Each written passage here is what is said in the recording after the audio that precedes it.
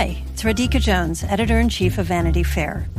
If you enjoy binge-watching the best TV shows and love hearing from the actors and showrunners who make them happen, then subscribe to Vanity Fair. Our Hollywood reporters take you behind the scenes of the year's most anticipated projects, the industry's biggest moves, and the hardest-fought awards races. From The Crown to The Real Housewives, we've got the inside scoop. As a special thank you to our still-watching audience, we're offering 15% off a yearly digital subscription to Vanity Fair. Visit vanityfair.com today and use promo code POD15. That's vanityfair.com, promo code POD15 for 15% off a yearly digital subscription to everything you want.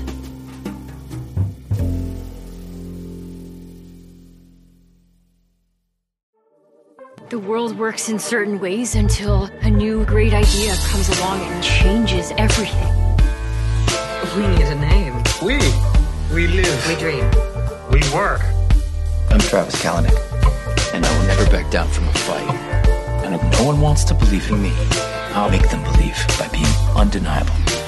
These kids don't overthink. They don't get bogged down about the way things have always been done. They want to change things now. Hello and welcome back to Still Watching Downfall of the Startups. I'm Vanity Fair Chief Critic Richard Lawson. I'm here today with Vanity Fair Audio Editor Katie Rich. Hi. And Vanity Fair Staff Writer Julie Miller. Hello, ladies. Hello. So for those of you just joining us, this season of Still Watching is covering multiple shows centered on a similar theme. People who had a big idea, got rich, and then took a tumble. Just a reminder that if you have any questions or comments while you're listening, please do reach out to us at stillwatchingpod@gmail.com. We'd love to hear from you. It can be a criticism. It can be a correction. We welcome those, or if you just want to send us a love letter, that's fine too. So this is an exciting episode because we are welcoming a third series into the mix. For the past 2 weeks, we've just been talking about Showtime Super Pumped, about Uber, and Hulu's The Dropout, about Theranos, and now we have Apple TV with We Crashed, which is about WeWork, the work-sharing company, and its founder, Adam Neumann, and his very interesting wife, Rebecca Neumann. That show premiered on Friday. All of these shows, like I said, are about a business that we have heard a lot about in real life, but these shows offer us also a portrait of the personalities behind them. I don't know. I'm eager to hear from you two about what you think of We Crashed. I think we'll start there just because it's the new kid in the class. It's kind of more of a sentimental human drama for me than Super Pumped is, definitely, and maybe even The Dropout, even though in this episode of The Dropout, episode 5, we get into some really heavy emotional stuff. Katie, I'll start with you. How do you feel We Crashed fits into the triptych of these series? Well, when you talk about it being sentimental, it's interesting because with The Dropout, you've got a convicted criminal in Elizabeth Holmes, and with Super Pumped, you've got a self-described asshole in Travis Kalanick.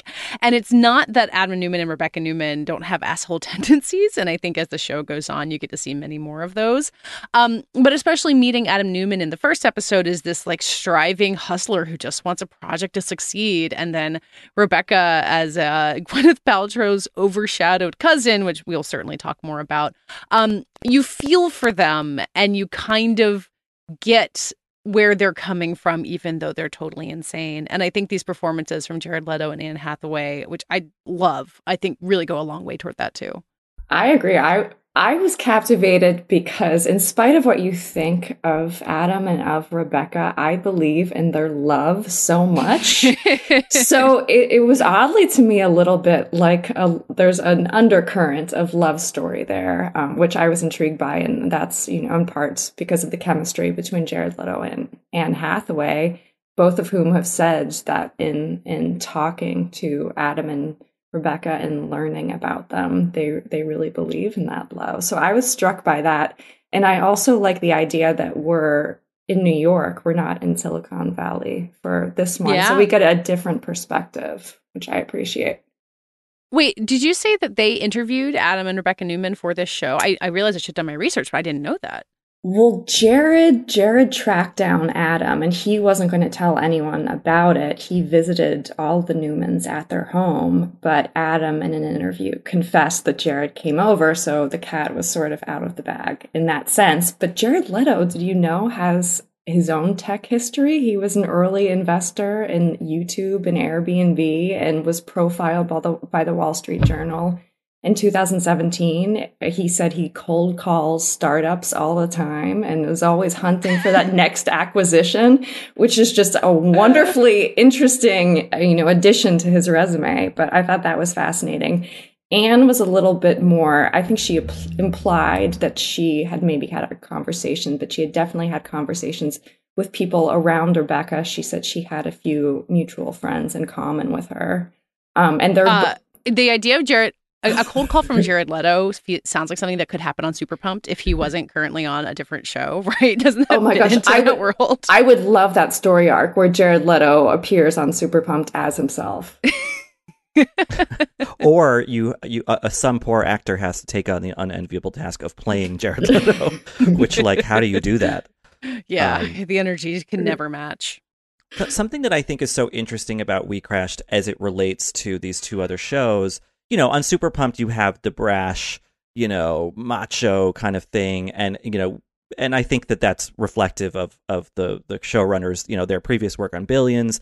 The Dropout is a little more sensitive, more of a kind of moral thriller in a way. And then We Crashed because we're seeing, Rebecca, especially in episode 3, moving into this wellness language, this spiritual language. There's something softer about it, which it doesn't mean that there's not like bad things happening. It just kind of is coming at it from a different angle, especially as this company, as we see it on the show. And in episode 2, Adam has this lovely soliloquy at a JP Morgan event about like, we're not, selling you work or something, we're selling you a life, basically. And everyone gets sort of enwrapped by that idea.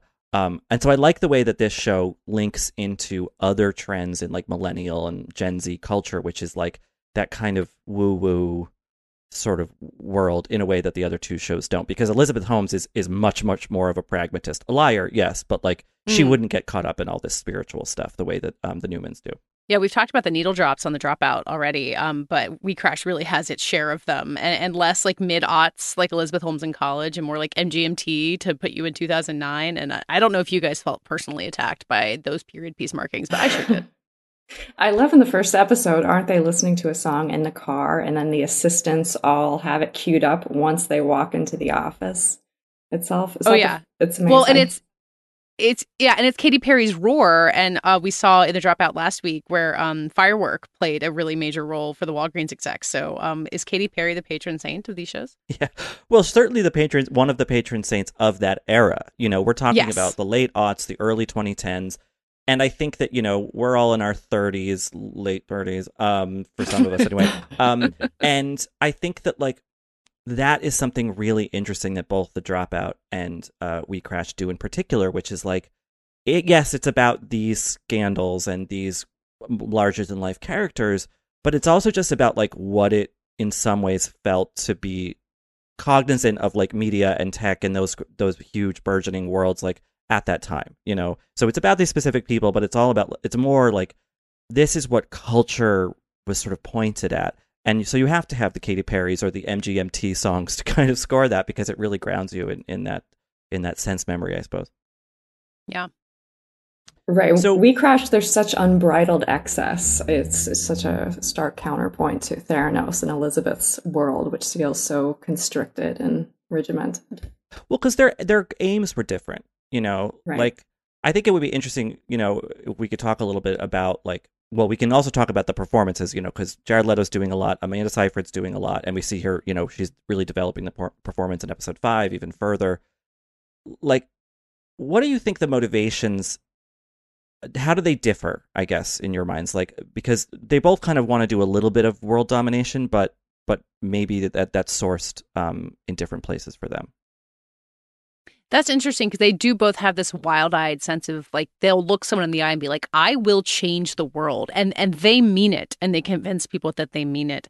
And their demeanors really couldn't be more different. And, the way that they're running their workplaces. But maybe it's that desire to dominate the world. Like that's the Silicon Valley theme. It's something that Travis Kalanick on Super Pumped has too, where they're just so convinced of their power. And how persuasive they could be and have this incredible success as a result of it. And for some of them, like hoodwink people into thinking they really know what they're doing. Right. And Elizabeth, she was sort of micro-focused on Theranos, but Adam, at least reading about him, seemed maybe broader in his delusions. On top of WeWork, he had all of these. He talked about wanting to become the president of the world, the prime minister of Israel. He wanted to live forever and was investing in these companies to extend the duration of human life. I guess he had more ambitions, more out-of-the-box ambitions, maybe. Yeah, and they don't seem to have been, I mean, spoiler alert, sorry, but in real life, like now that they're out of the company, Rebecca and Adam, from everything I've read, including a piece in Vanity Fair by Rachel Dodds, like they haven't really stopped with that ideation, you know, I don't think that this season of television is going to be about them like having the come to Jesus moment and learning that like, okay, maybe I need to scale back my ambition. I think that it's actually a different story, which is kind of interesting. And I love the way though that Leto plays it is that like, and the way that they frame Rebecca as she's kind of our surrogate in that like we watch in the first episode as she's sort of won over by him.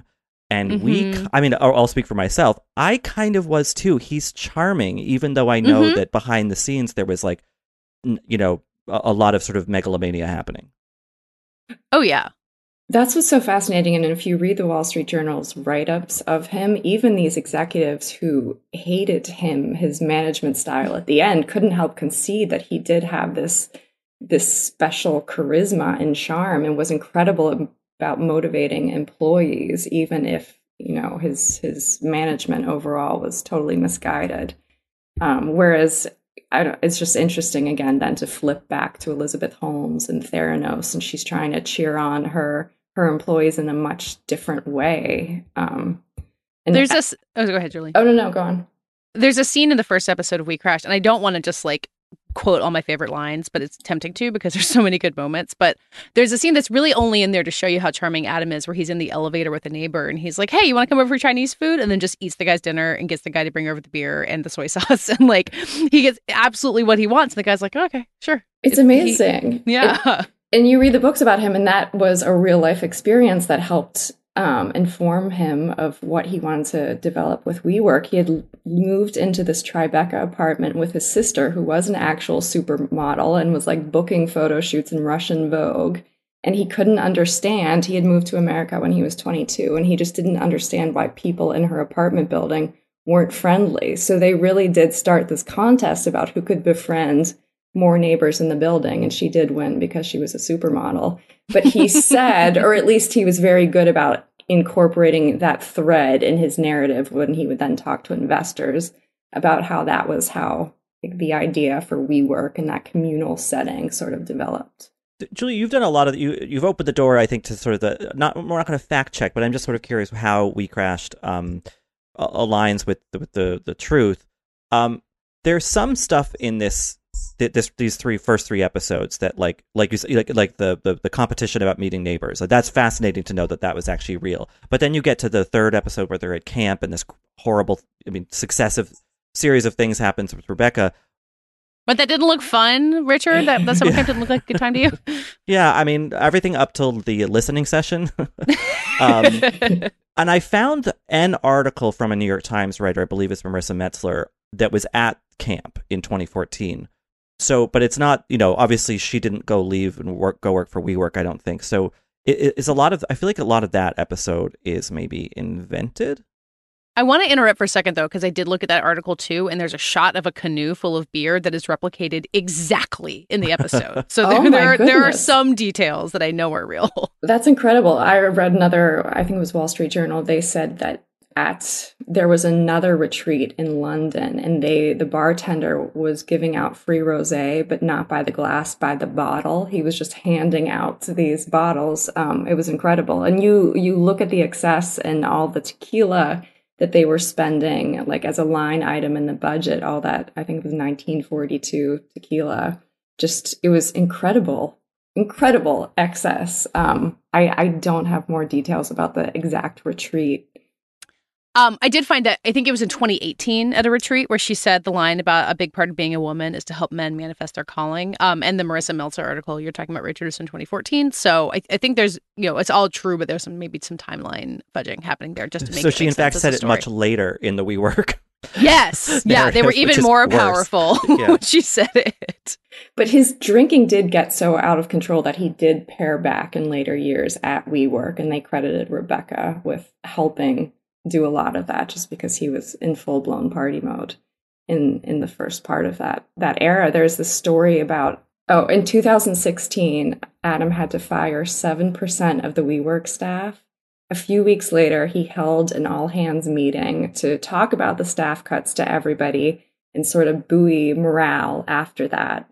So he had this huge speech. I'm sure it was very charming and invigorating, as Leto portrays all of those speeches to be. And then everyone received tequila shots that were passed out in plastic shot glasses from employees serving trays with trays of these shots. And again, this is 2 weeks after 7% of the staff were laid off.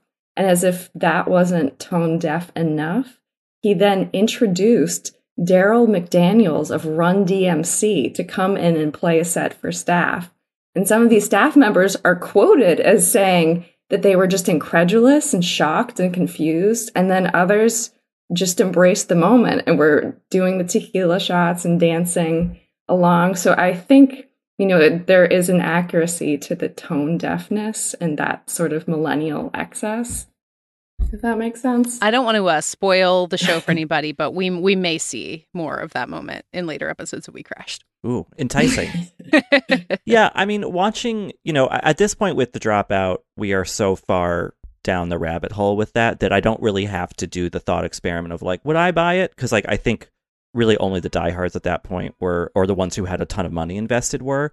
But I think what's something that's so poignant about these first 3 episodes of We Crashed is that the third episode begins with this sort of montage of this young woman who's a new employee, and it's her going through like it's basically like, I don't know, a year in college almost, like just condensed, where she's so excited, meets all these new friends, drinking, partying, then gets tired, and then becomes really burnt out and disillusioned, and then at the very end is kind of buys back in.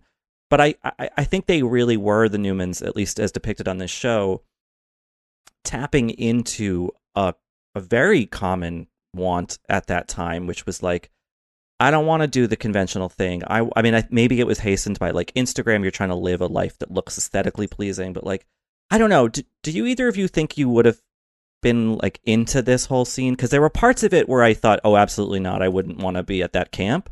But other aspects of it, I mean, I used to work at Gawker, and there was something of that feel to it in 2008 or 9. So I'm curious about how that reads to you too. Yeah, you think about like the loneliness of being young in New York too, right? About trying to find your place, and having a workplace that's full of people who look just like you. And that post 2008, culture from which WeWork comes, where they're able to get all this really cheap office space because of the recession. A lot of people were just kind of searching around for something. I definitely think I would have been susceptible to it. And, Richard, you and I lived in New York in this period, like, because we could have gone and worked for WeWork and we didn't. So maybe we're smarter, or maybe, it changed one thing in my life and I could have wound up there. Oh my, what a missed opportunity for you both. I would love to see that sliding glass or sliding doors version of your lives at that moment. But I feel the same way to be in a city that big and to feel that alone. There is something sexy about being surrounded by people your age in an environment like that. And Adam's charisma just seemed so infectious. I don't know that I would have been able to resist. He would end these speeches to his staff saying that he wanted to really change the world and end world hunger. And I can imagine being an impressionable 20-something thinking that, it's good, nice to be a part of something big like that. It was interesting speaking to Jared about it, because he said that one of the key elements he was able to bring to the performance that he doesn't think maybe another actor would have been able to was those communication skills from the stage, because Jared has all that experience on stage singing with his band 30 Seconds to Mars. So he said that there was something And that, to him, was one of the most interesting and fascinating elements of Adam's appeal and charisma, was his ability to speak to those masses of people like he's talking to them one-on-one. Can we talk about Jared Leto's contacts and what it does I for would him love being to. this character? Because I think it makes a huge difference. And I think he's really good on this show. And like, I had mixed feelings about him in House of Gucci. But I think the transformation really works. It does. I mean, look, we'll just put it on the table. He is significantly older than Adam Newman is at this time in history. But I think something about Jared Leto's inherent oddness, which he puts to great use in some things, and then in other things it's a little bit harder to get on his wavelength. But like that sort of outsider, big dreamer, oddball, but with the warmth, the sort of inviting, charisma, is a natural fit for this. I don't know what Adam Newman was like in real life. I've watched some interviews with him on YouTube, and Leto's getting the voice right, the kind of bearing right. But it does that look, that intensity, those contact lenses, like there's something really creepy about it, but also at the same time, it's vampiric. It's like I've been glamored, like I recognize that the thing is bad, but then all of a sudden I forget that. And then here I am at camp, face down in a lake. I would be too distracted by the blueness of his eyes. So I sort of needed these shields, these contact lenses to shield me from that. And you think if he was as good looking as Jared Leto, even though Jared Leto was older, like he wouldn't have struggled so much in the early days? Like there's something about that paves the path. Maybe, yeah. And I think that there's an echo there with Rebecca Paltrow Newman, where she's got this impossibly glamorous, beautiful older cousin who's a famous actor. I mean, and Rebecca Newman is she's a pretty woman, but like I think that something about Adam's confidence to sort of stand 150% in what he has and just let that be enough or more than enough. I think that must be that in the psychology of the show, at least, like that's appealing to her, because she keeps trying and failing, and here's this wagon that not only she can hitch her star to, but the wagon is saying, no, sit next to me. How inviting for someone who's really been struggling to find their place, and especially in reference to their cousin, who I was reading about when Rebecca Paltrow was at college, everyone on campus knew her as Gwyneth Paltrow's cousin, and that messes with you after a while, I would imagine. Right. And Gwyneth has spoken about Rebecca, which I find so fascinating, because Rebecca was born almost a decade after her three siblings, which I feel like informs a little bit maybe how she became who she is, at least depicted as being in this show.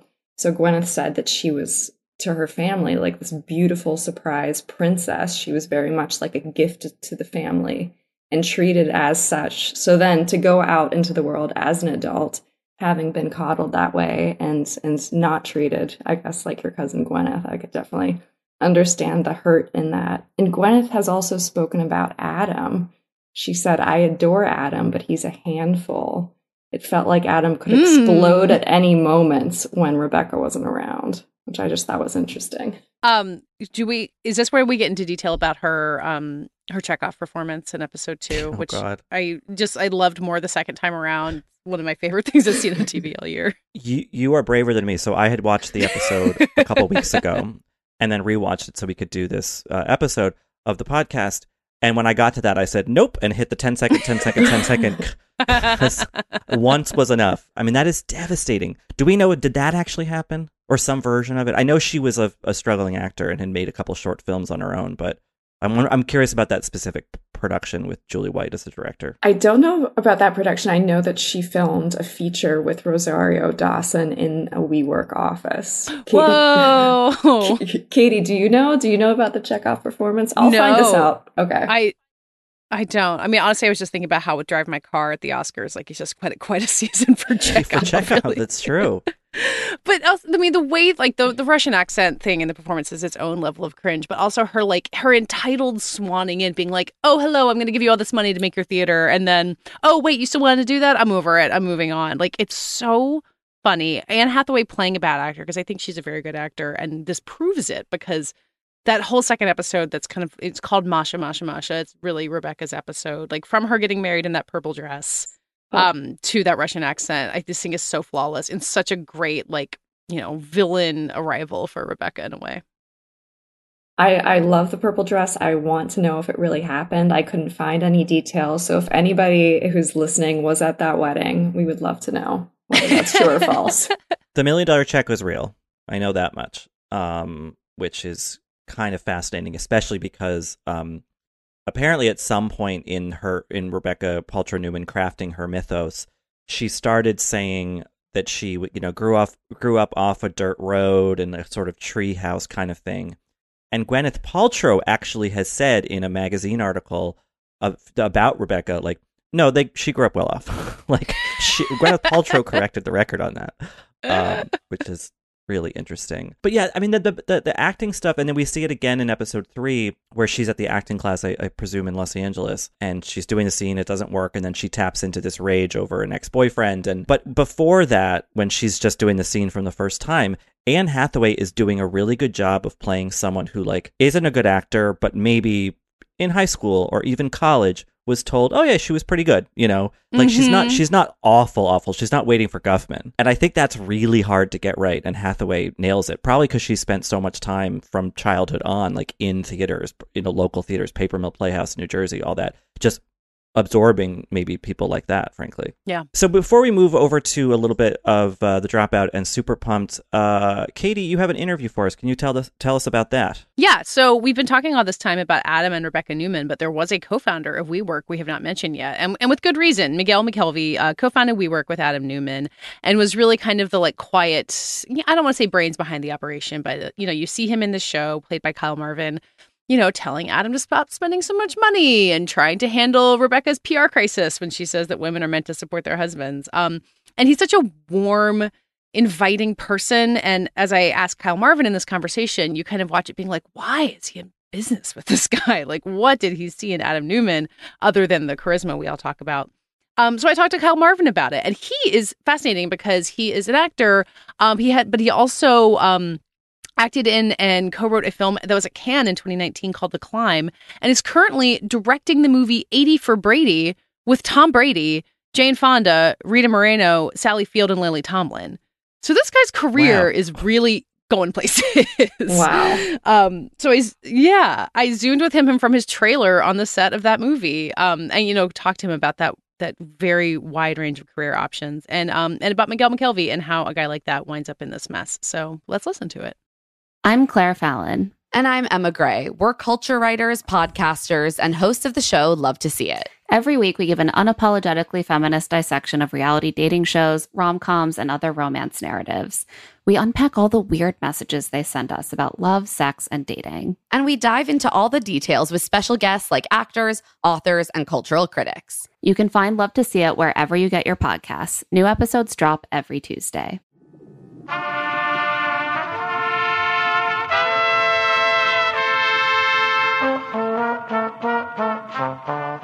So we're here to talk about the first 3 episodes of We Crash, since they are all premiering at the same time on Apple. And we get through all 3 of these episodes and just this overwhelming sense of Miguel McKelvey as this really good guy. And my question for you, and maybe the question of the entire series for you, is how does someone like him wind up with Adam Newman in the first place? Did you come up with a good answer to that question for yourself? Yeah, I mean, I think the idea of success is intoxicating to anyone. Mm-hmm.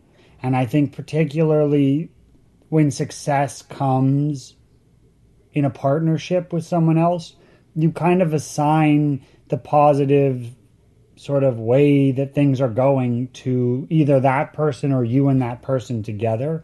And I think once you put your feet on that train, it's kind of hard to get off, you know what I mean? And I think that it's partially about the fact that, like, we see all of these events sort of from an exterior view where we can sort of be judgmental or not or whatever and look at this at a distance.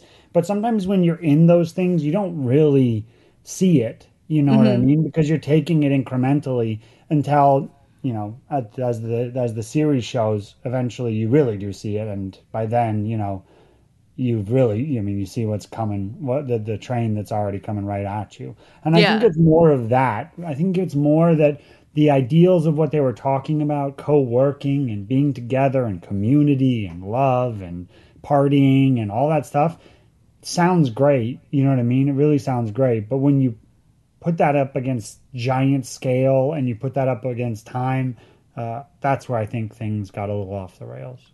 Yeah, and I feel like the power of the show, maybe especially in these first 3 episodes, is you're meeting Adam and Rebecca, and to a lesser extent Miguel, because he does seem like a solid person, and you see all of their problems, but you're also won over by them at the same time. Like you see the power of charisma. It really, it's real. People can get talked into doing a lot of things, and I like the balance that the show is already striking of rooting for them despite knowing the train that's going to crash at the end of it, right? Yeah, I mean, I think that's the real interesting way to approach one of these stories, because it's easy to vilify these people. They've sort of already been lambasted by the media. So I think it's interesting to take a more nuanced approach to the characters, and it's something that Jared and Annie, built into their performance, and it organically sort of fit in mine and then fit in the story as we sort of explored it. But I think it's the more interesting way to approach it, especially for people who aren't, as hip to exactly what happened in all of the details of the story. Mm-hmm. You can kind of get swept up in it in those first 3 episodes and sort of find yourself on the journey, and only to find yourself sort of struggling as you head into those, episodes 4, 5, and 6, struggling with the same issues they're struggling with, which is like, oh, wait, maybe this isn't what it appears. You know what I mean? Maybe there's other stuff going on that's not great. Yeah. What are your memories of this period of WeWork? I believe you were working at an ad agency at some point, maybe in the WeWork rise. So we're in the New York media creative landscape. Was WeWork on your radar? I was. Oh yeah, you mean me personally? I was just thinking my character, and then I realized, oh yeah, I actually was. Yeah, good job on your research. I was working in commercial advertising, and so I was in production. I mean, it was definitely around. It's so weird because a ton of my peers had WeWork spaces. Oh, yeah. It was sort of the space to go to if you were small and scrappy and were trying to do something, particularly in LA and New York. So I'd been in tons of WeWorks because friends had stuff there. I never had an office there. But I was very familiar with it. I wasn't as familiar with the crash or what was going on until obviously the news came out. And then I was like, oh, wow, this was crazy. But I was definitely aware of it. I mean, it was part of the DNA of like young startup sort of companies or like young professionals. You were Totally. 1 degree of separation from a WeWork. Totally. How was wrapping your head around all because the details of the crash especially are so financial and about like investments and, I guess everyone can understand spending more than you make, but it is really complicated how it fell apart. And how was wrapping your head around all of that? Yeah, I think it made sense to me once I sort of got the gist of it. I mean, my sense, and I'm not an expert in the technical machinations of what happened, but I think the real shame of what happened toward the end was more so that everyone had invested their time and energy in the stock itself. Mm-hmm. And I think everyone sort of put all their eggs in the basket of what that IPO was going to be worth. And it's a dangerous thing to do because when your company's valued at $47 billion, all of a sudden your tiny little stake becomes a fantasy. I have 0.0001% and I'm still making $100,000, So I think that can get really intoxicating. And I think that's what really creeped into everyone's subconscious was like, you just start making up those fantasy numbers. It's like, what would you do if you won the lottery? Except it feels very tangible. But it's really not tangible until an IPO hits. Until then, it's all fantasy and speculation. And I think that sort of, and it's really intoxication is the right word. That intoxication that sort of seeped into the culture and seeped into Miguel and seeped into, the other executives really, I think, led people astray, Yeah. And I think that people really got hurt in that. Miguel got hurt in that. Everyone sort of got hurt in that when that started creeping into their personal dynamics and into their psyches. Yeah. So your background as an actor is really interesting to me, and I think for a lot of people watching the show, they have not seen you act before because you are an actor, but you're a lot of other things too. Yeah. And you had The Climb as this kind of big, Cannes success, and then the release came out during COVID, which I'm sure was very strange for you too. So were you trying to pursue other acting roles after that? How did this wind up being the next step for you after that movie? Yeah, I mean, acting is hard. And I wanted to pursue acting at a younger age, and it just was not viable. I had a family, and it just didn't work out for our situation. And I was trying to pursue work that I could make money at, to be honest. So I got into commercial producing, and then commercial producing segued into producing independent features. And then that segued into sort of writing and producing. And then that segued into The Climb, really, was the first time I'd mostly been producing up until then. And that was finally a chance for me to cast myself and take a swing on myself. You know what I mean? And that afforded me an opportunity that most people don't get, which is to get a shot at it, be a lead in a feature. And so in a feature you have a lot of control over, the movie that you want to make. Complete control over, which was really refreshing, and complete control in the outcome and the tone and how I perform and all those things. And that was really a luxury. And then, I was pursuing acting. I was pursuing everything. We've been marching lots forward. We were writing a ton. We were producing other projects and documentaries, and we were still moving all of our yardsticks forward. But I was definitely I want to act. And people were still like, who is this guy? You know what I mean? And even if people know who you are, it's still a challenging place to be because it's just hard. It's hard to get a job. It's a very slim sliver of actors who get to perform at this level. And so, I was pursuing it and not succeeding. As most, or not succeeding is the wrong word. I was pursuing it and not getting roles. Sure. As a lot of actors do. And then this one came up unexpected. I did an audition just like I do all the auditions that come my way, and then it happened to lead to a role. So I find myself lucky again. I think in this, in that it's sort of luck combined with obviously your talent and what you bring to the table. But there's always an element of luck, I think. I mean, I listened to a little bit of Miguel McKelvey, and you do sound like him. You clearly did more research than I do. Do you think that how much work did you have to do to really embody him, or do you really think that there was a resemblance there from the start? Yeah, I mean, there's a physical resemblance which helps, and there's a sound resemblance sort of, which helps. I mean, I did different things during the performance to manipulate myself a little bit more to be in both his cadence and his register. And sort of his jaw moves a little differently. So I would do exercises to sort of move my jaw differently. And I had a sort of a set of things I would do before I performed each day to sort of orient my physical space into his particular space. But it didn't hurt. It didn't hurt that I was a tall, weird dude from Oregon. I was thinking about the Oregon thing. That was fascinating to me because his origin story in Oregon, I assume you didn't grow up on a commune, but that's a nice coincidence for you. It was a great coincidence. I mean, I grew up around a very tight-knit community of mothers, so I did actually have a strange sort of the maternal thing. Really, I mean, my father was around. He worked a lot though and was gone often, so I remember being raised mostly by, my mom and 4 other mothers who both had boys around the same age in our small town. And we sort of became a clique. The boys sort of became almost brothers to me. And so I was very much in line with sort of that orientation and could find pieces of it, if not as extreme as his upbringing was. Yeah. So that was interesting. I mean, you're playing a real person who is a lot less well-known than Adam and Rebecca Newman. I mean, you're still clearly going through the efforts to really capture him. And I think you've been careful to say, this is a version of the story. This is not trying to be documentary truth. But what do you owe a person when you're playing a real person in that way? How much time do you spend thinking about that?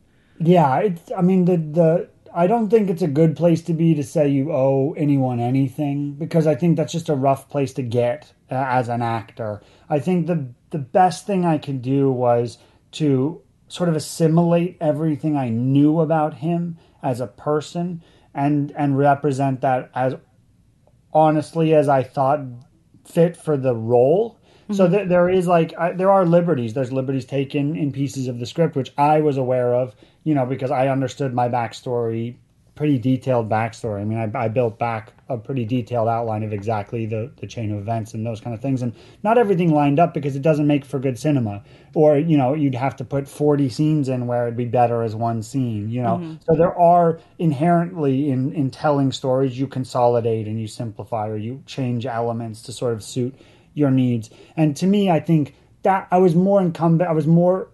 I felt more obligated to play the character correctly than I did to try and find a sense of like complete authenticity, because I don't think I could ever do that. I think it's weird to say I could be another person. You know what I mean? Because I'll never be another person. I can only be an actor representing what I think that person represents in the story. Can I assume you have not heard from the real Miguel or anyone else in the show has? No, I haven't. Would you want to? I always thought it'd be interesting. I mean, I don't know. I don't know if they want to talk to me. I don't know what their sensibilities are with it, but I'm completely open to it. I mean, I find the whole experience of creating art to be incredibly thrilling and sort of a creative endeavor. And I feel like fundamentally they're very creative people, all of them. And I think it'd be an interesting conversation to be had, but I'm not pursuing it because I feel like that's stepping outside of the realm of privacy, which I feel like I would like to respect. Yeah. So you make a movie, The Climb. It's completely within your control. Pandemic hits, you're auditioning for things, then you wind up, say on the set for the third episode, the summer camp episode, with, it seems like thousands of extras. It's still a pandemic, so maybe it wasn't really. But, as you step into this role and the size of this production, like, what is that like for you, having been making films as long as you have and been involved in them? What shift was making We Crashed like for you? Yeah, I mean, there's a couple things. One, coming into it, just focusing on acting. I mean, in the other one, I wrote it, I produced it, like really produced it and acted in it. So like my arrival to set would be, at 5 a.m. and I'd be trying to figure out where to fucking land the truck. Sorry, I don't know if I can swear. I'm trying to figure out where I land the truck. You know what I mean? And and stressed out about that and being like, well, what's happening with art? And we're missing this thing. And this is not what the frame looks like. And we can't lay dolly track. And then it's like, all right, now I'm acting. And that's like a crazy experience. Yeah. And then, and like rewriting lines and figuring it all out. And then when I was on this one, it was like, great. I got in a transpo vehicle and I was driven to this place and I had like a trailer, which is a novelty for us, an independent film.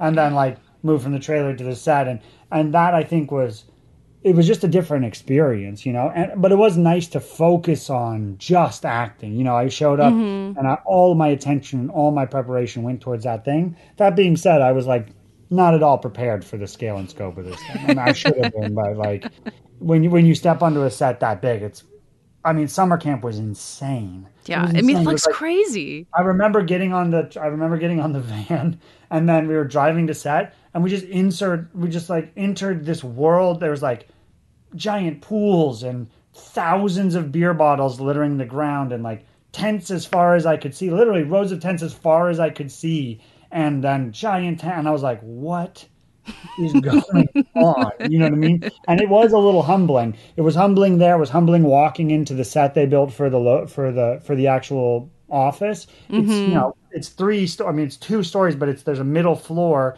And then outside, it's a 3-story waterfall with trees and buildings. Like, it was just the scope and scale of the thing was unreal. So it helped me in that sense, in that I had no choice but to be like, one, I had to deliver because I was like, damn, if I don't deliver, it's really expensive to reset this take if I don't flub my line.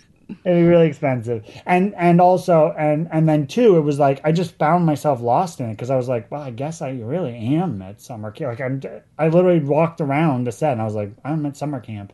And that really helped me get into it because I really felt myself in all these places. So it was a blessing all around. You know what I mean? Yeah. So you're now in production on 80 for Brady, which I assume you don't want to talk too much about, but is this the first film you've directed? Yes. Okay. So how has that transition been? The climb to We Crash to this, it feels like a very fascinating transition to me. I'm sure in reality it's many more turns in that process. But what's that been like? Yeah, I mean, it's funny because everything feels like it's all happening at once, and it's not really ever how it happens. Like, this has been in production, we've been working on this for 5 or 6 months. So, like, it all sort of has been, it didn't all just happen at once magically. Yeah. There was a tremendous amount of work put in on all of these things. But it is interesting shifting gears. It's funny because everything informs everything else, truly. Like, producing, and especially producing independent film where you're very creatively involved in the process. It's not just the technical side of, either the finances or, the logistics. You're really involved in the creative choices of all these things. And it's so intimate and personal. I sort of got to learn from the experiences of other directors whose films I've helped make. And that's informed how I work. Acting has informed how I deal with actors. So all of the things sort of feed into each other.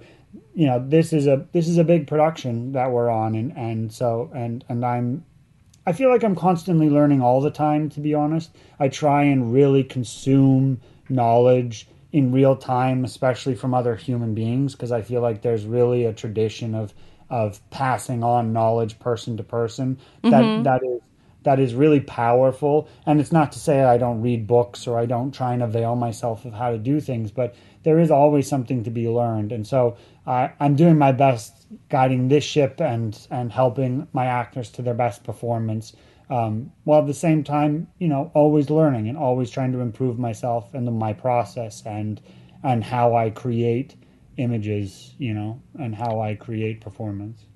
Is there something specific you can think of that you learned, working so closely with Jared Leto in this performance? It's really transformative in a lot of ways. There's a lot of, accent work and contacts and wigs, and either as an actor yourself or as a director, acting alongside someone who's doing that kind of transformation. Do you learn something from that? Yeah, I mean, I think there's a lot I learned from both Jared and Annie. I mean, both of them are consummate professionals, and the other actors on set. I mean, the deck was stacked. We talk about Jared and Annie, but the deck is stacked on talented actors. Yeah, America Ferrera is coming for listeners who haven't seen the fourth episode. Yeah, she's amazing. Bentley's coming. There's a lot of incredible. Anthony Edwards is there. I mean, the whole thing is incredible, down to the assistants. All the assistants are like really talented, well-heeled actors. So there was a lot to learn from everyone. I think from Jared and Annie specifically, I think the real discipline and dedication to the craft is the level at which, the detail at which they would go into every character and every choice, and the detail they demanded not only from the directors and the writers, but the other performers around them to align to those things. But the detail that they would apply to those things are something that I really learned from, and it's something that I could sort of take across the boards is, to feel, especially as a director, to make sure that I am equipped to answer that level of question, that level of detail in a scene where they're saying, the scene is simple. You're having this one little conversation in a boardroom, but it's like, what's the motivation? What's the blocking motivation? What are all the characters sort of things doing? What are the dynamics at play? And really focusing on that level of detail. And I can't say I'm perfect at it, but, the just knowing that that's the level at which these professionals work really makes me, made me in particular for this up my game. So I was as prepared as possible. Yeah, and then you go and work with, Tom Brady, one of the most famous people on the planet, which is, I'm sure an entirely different thing. Lily Tomlin, Jane Fonda, Sally Field, Rita Moreno. I mean, people that whose experience I can't even fathom. You know what I'm saying? As performers and human beings, each one of those people holds treasures beyond belief in their performance and in their soul. Yeah. Are you surprised that this is where you've landed, 3 years since that Cannes? Like, does this feel like a logical place that you would have wound up? Because it seems pretty incredible to me. Yeah, it doesn't seem logical at all. But what is logic these days? Well, if someone asks you what you do you say you're an actor, director, producer, writer? Do you have one clean answer for that? I don't. I'm always confused by that question. I always just say I make film. I make film, and I'm doing something in there, some piece of something in there, but it's hard. It's also like, I'm trying to be a little humble here. You know what I mean? I'm a novice in all the things you've listed, in the sense that, like, my track record is just beginning, and I intend to be very successful in all of those things. But a little me has to continue to stay humble until I get a little further along. Well, back to Recrash maybe for the last question. Is there, for people who've seen the first 3 episodes, is there anything that we should look forward to that you get to be part of on the show? Either a big crazy moment like camp, or just a moment that you're proud of? Yeah, I mean, I really I think it gets really exciting when money starts coming in, and before it sort of gets sketchy, there's sort of this playful wildness that seeps in, and when you give young, wild, naive people resources, things get a little wild, and those were some of the scenes I really enjoyed as a performer, because it was like we were just letting loose, and stuff happened, and we would scream, and like things. It was just wild on set for those episodes, and to me that was sort of the most fun. And then things sober up, which is also fun to watch. But as a performer, things got very sober very quickly. So as well, they probably should. As they should, as absolutely they should have.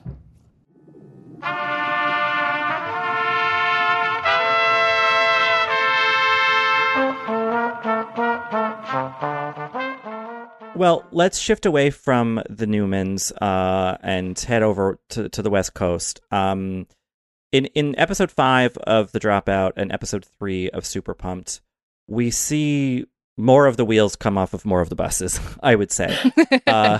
In the case of The Dropout, which has, I mean, the most emotional episode yet, I would say, at least from one perspective, you have an actual really serious consequence, maybe not exactly directly caused by Elizabeth and the con she's pulling, but certainly related to it. I'm talking, of course, of Ian Gibbons dying by suicide in this episode.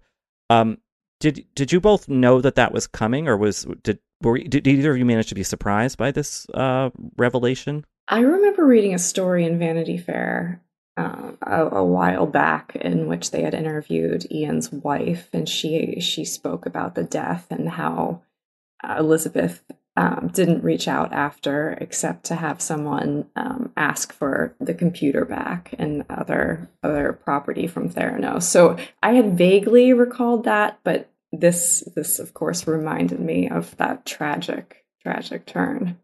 What about you, Katie? Yeah, I had spoiled myself on Wikipedia by accident, kind of watching the earlier episodes. And I had read Bad Blood, the John Carreyrou book, so I had clearly just forgotten it. But I think as this episode goes on, you kind of sense it coming, right? Knowing that, the most sympathetic character on The Dropout, I think, and knowing that something is really poisoned from the root as Theranos, they're incompatible, and that was going to end badly. And it's so sad and really well played, I think. You see, in the third episode of We Crash, like this young woman who's going through the motion, and she becomes sort of one of the vampire victims of the Newmans. And then here we have someone who's really closely associated with Elizabeth and with Theranos, who she didn't do it on purpose, obviously, really, demoralize him and alienate him. But like, she has to step over a lot of people, especially the people who start questioning what she's doing. And I think the chilling thing is knowing that Theranos still moved forward past this, is that it's going to affect her for a moment, but like, she's going to snap back into the con pretty quickly. And I think probably already has by the end of the episode. Yeah. Yeah, that moment of her with the finger puppet, where she has gone so far ahead of her skis that she's made these ridiculous puppets for kids getting their blood tested at the Theranos thing, where she knows the thing doesn't work. And she's just kind of staring at that rather than dealing with this very real emotional consequence. I think it tells you so much about where her head is and isn't in that moment. Yeah, and we also see her meet with marketing people, right? Mm-hmm. And they're like, the company, great, but we're more interested in you, And I guess that's kind of where that whole public cult of personality started. Obviously, within the company and with Walgreens, that people are plenty in her board of directors. They're already well and truly invested under false pretenses in the Holmes narrative.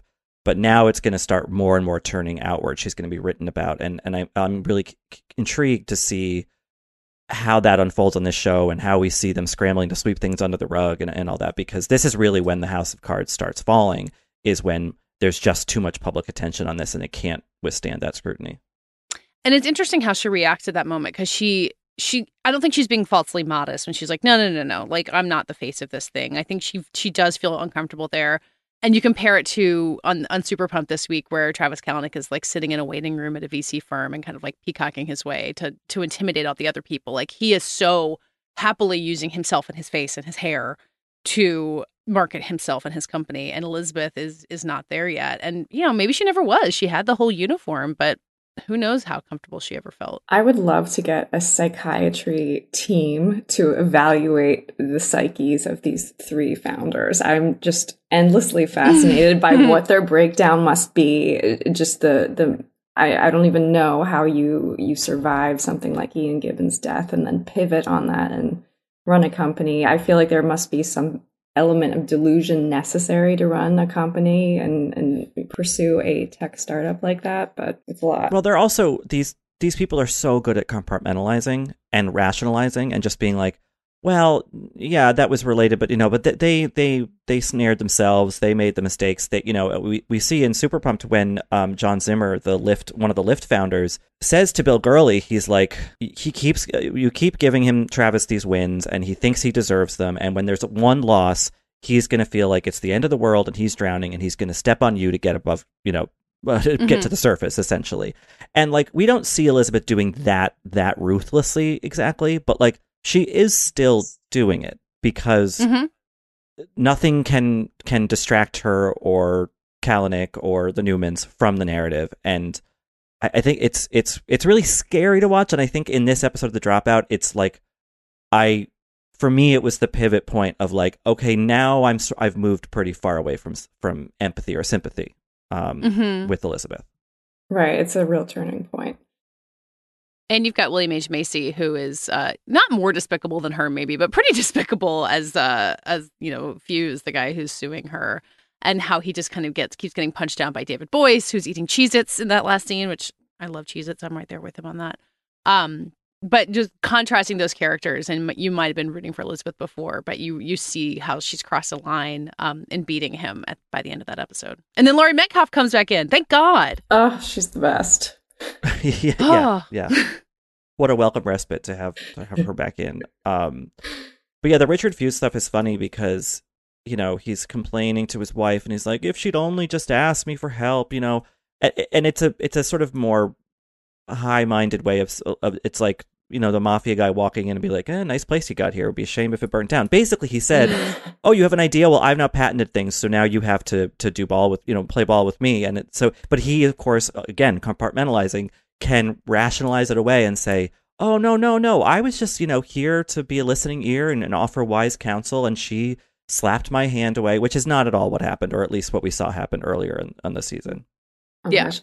Knowing that ability to compartmentalize and to sort of manipulate people, I, again, would love to see a reality show where you put these tech founders on an island together and they somehow have to battle it out. But I would just love to see them interface with each other in any scenario. Oh, fully. And I think that's what's a really kind of, you know, for me, the most electrifying part of this week's Super Pumped was this tete-a-tete between Kalanick and Zimmer, and then Zimmer and Gurley, because we're so in the Uber bubble on this show, you know, this episode is really concerned with Lyft, but we're still in the inner sanctum of Uber. We're still following Travis around. And then to have another, you know, big time tech entrepreneur enter the picture and they actually dialogue with one another, and we're able to point to one and say, I think he's a little better, is really fascinating. So I fully endorse the tech billionaire survivor, Julie, that you just pitched.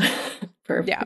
Although credit to the other moment of Super Pumped where he meets with Larry Page at Google, and it's like this highly anticipated meeting, and it's Ben Feldman, E.K. Ginsburg from Mad Men is how he'll always live on in my heart, in a really wild wig, that seems very true to life, who's, silent throughout this entire meeting, basically, until he decides to talk. And you see Travis kind of on the back foot, which is not a common position for him, and really trying to win this guy over. I think that brings out a more interesting aspect of his character, if not necessarily someone who we want to root for in that scene.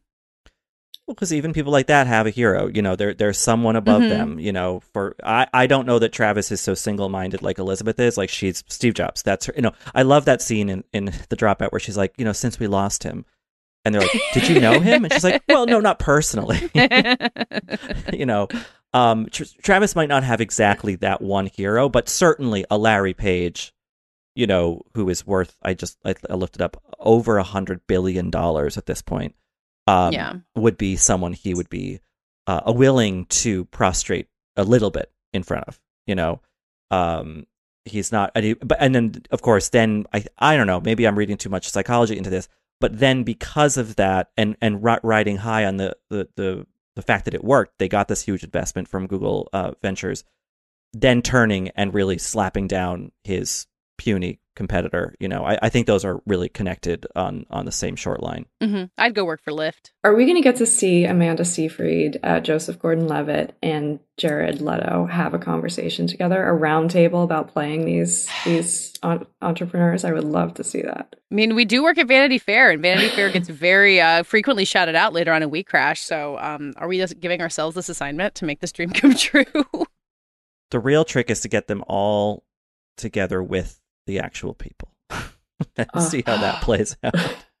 We'll start with the actors and then slowly introduce the real folks, and then all 6 of them can have an insane conversation with each other, because we wait until Elizabeth Holmes finishes her jail sentence, and then we'll get there. Who would you trust the most with your investment? Ooh, I guess Uber is the one that is still solvent. I mean, I guess WeWork is still solvent too, but throughout some weird crashes in there. What about you? But Richard? I think the thing about that's a good question, Julie, because we've seen now 3 episodes, and really in this episode where Gurley now is on the outs, his access card has been shut off because he had the temerity to not even go rogue, but just sort of speak autonomously about his own knowledge set at South by Southwest and say, we're going to have some dead unicorns. We've seen routinely that Travis is awful and really difficult to be, even amicable business partners with, because he's, an egomaniac who flies off the handle and all that stuff. And so I don't know, I find myself being like, so wait, why would anyone do business with him? And the thing is, because they did have provable growth, Uber, for all of its sins, and, certainly one of those big sins is how drivers are compensated, was on a path to genuinely returning investment to people, whereas the other 2, WeWork, which is still functioning, but was operating at a massive loss for a long time, and I think probably and still is, and obviously Theranos was just a complete snake oil thing. So yes, if push came to shove of those 3 things, that Uber, even though Travis is an asshole, he would make me money, I guess. Julie, does it make you glad you're not super wealthy and don't have $100 million to give to any of these people? I mean, I guess that gives me one perk to not being super wealthy. Yeah, I mean, I don't. That's one problem I don't have to deal with. But it is just interesting to me that these investors like Bill Gurley have to evaluate. And again, they are seeing the growth of these businesses, but evaluating these people and these personalities based on just gut, even though they're dealing with billions of dollars. There's something so incalculable or immeasurable about what they have to do, engage in all 3 of these personalities. Oh, here's another question for you guys. What do you think would happen if Elizabeth Holmes's brother Christian, who went to Duke, I don't know if you heard him say that he went to Duke, what if he met Travis Kalanick? Who would come out of that room alive? Oh boy. Well, no, I think he'd come out Kalanick's Igor or something. He would be fully in his thrall, and that would be that. The brother it sort of suddenly introduced like that on Dropout was funny. I kind of liked that because it reflected the way that maybe people at the company would be like, wait, who are you? All of a sudden. Yeah. And it's interesting watching her making it a family affair, especially because she knows this is all a house of lies, and she's willing to bring people into that, whereas the Newmans, Adam's sister's there, obviously Rebecca are married and she's getting involved. Like they're buying it, they believe it. Whereas Elizabeth, I can't really. I mean, that's a real cruelty, is to ensnare your unsuspecting, albeit a little bit obnoxious brother into this whole fiasco. Well, and it also hits toward another real tragedy of Theranos coming up. You meet Tyler Schultz, George Schultz's grandson, who takes a job at Theranos, and again, spoilers for real life, but winds up being one of John Carreyrou's big sources in his kind of landmark piece that took down Theranos, and that was a family rift that never really healed. So I'm interested to see how much Tyler we get as that story kind of unravels. Right, he goes up against his grandfather, right? Yeah, and his grandfather died relatively recently, and they kind of never resolved it. It's sad. Right, and Tyler wanted to speed up Carreyrou's reporting because he wanted his grandfather to have a chance to reclaim his reputation after the company went down. So it was sad. Yeah, and that scene where Tyler comes in and is such an eager sort of fanboy, and you're thinking, oh, how nice, this young man is like really excited to meet this woman that he had idolizes, which unfortunately horribly doesn't happen often enough in the world, and there's this paternal thing between the Schultzes, but also toward Elizabeth, and it is a personal scene, it's a family scene, it's not a business scene, and yet they're also interlinked, and then everything goes awry, and all the while Elizabeth knows that her machines are exploding and they're going to break into the Siemens machine and steal their tech essentially. And yet she just allows these things to happen because this is part of the narrative, just as the finger puppets are. You see that great moment at the end where she's convincing herself of it, where she's like, it's just phase one. It's phase one. We're just going to do it for now. And I think, to me, that's the most convincing argument for why she let it go on so far, is that she had fooled herself into thinking that they were just going to do it for now and then it was all going to work someday. And I like watching that delusion build over time. Right, incrementally. Yeah, I mean, and it's similar to We Crashed, where, a sole like tech thing where it's a website or an app or whatever, like that, that is of that world. But like the big mistake, one of the huge mistakes that Elizabeth made was getting into the medical industry. One of the big mistakes that the Newmans are making is getting into real estate. Those are old, not fixed necessarily, but those are whole other systems that they don't really know anything about. And yet are trying to manipulate. So if only these charismatic weirdos had just decided to build an app, I mean, one of them probably wouldn't be going to jail, and the other, I don't know. Well, I guess the Newmans are still plenty rich, but he might still have his company, I guess. Right. Yeah. Or if the Newmans had not tried to sell it as more than a real estate company and claim that it could change the world, if they had just, been fine operating within that box, maybe. Well, right. If the Wing starts talking, about world domination, then we should worry about that. But so Right. far, minus some controversies, very valid ones, other co-working spaces seem to be doing just fine without this, larger messianic purpose behind them. Even though WeWork is probably still, it's the Kleenex of co-working space. You go to a WeWork, even if it's not a WeWork. Exactly. Yeah. Well, so I guess they won in the end. Accomplish something.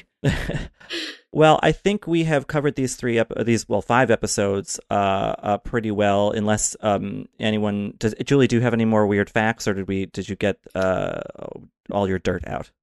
The one thing I was going to mention is that when Gwyneth Paltrow won her Oscar, she partially dedicated it to Rebecca's brother who died of cancer. Oh, I did not know that.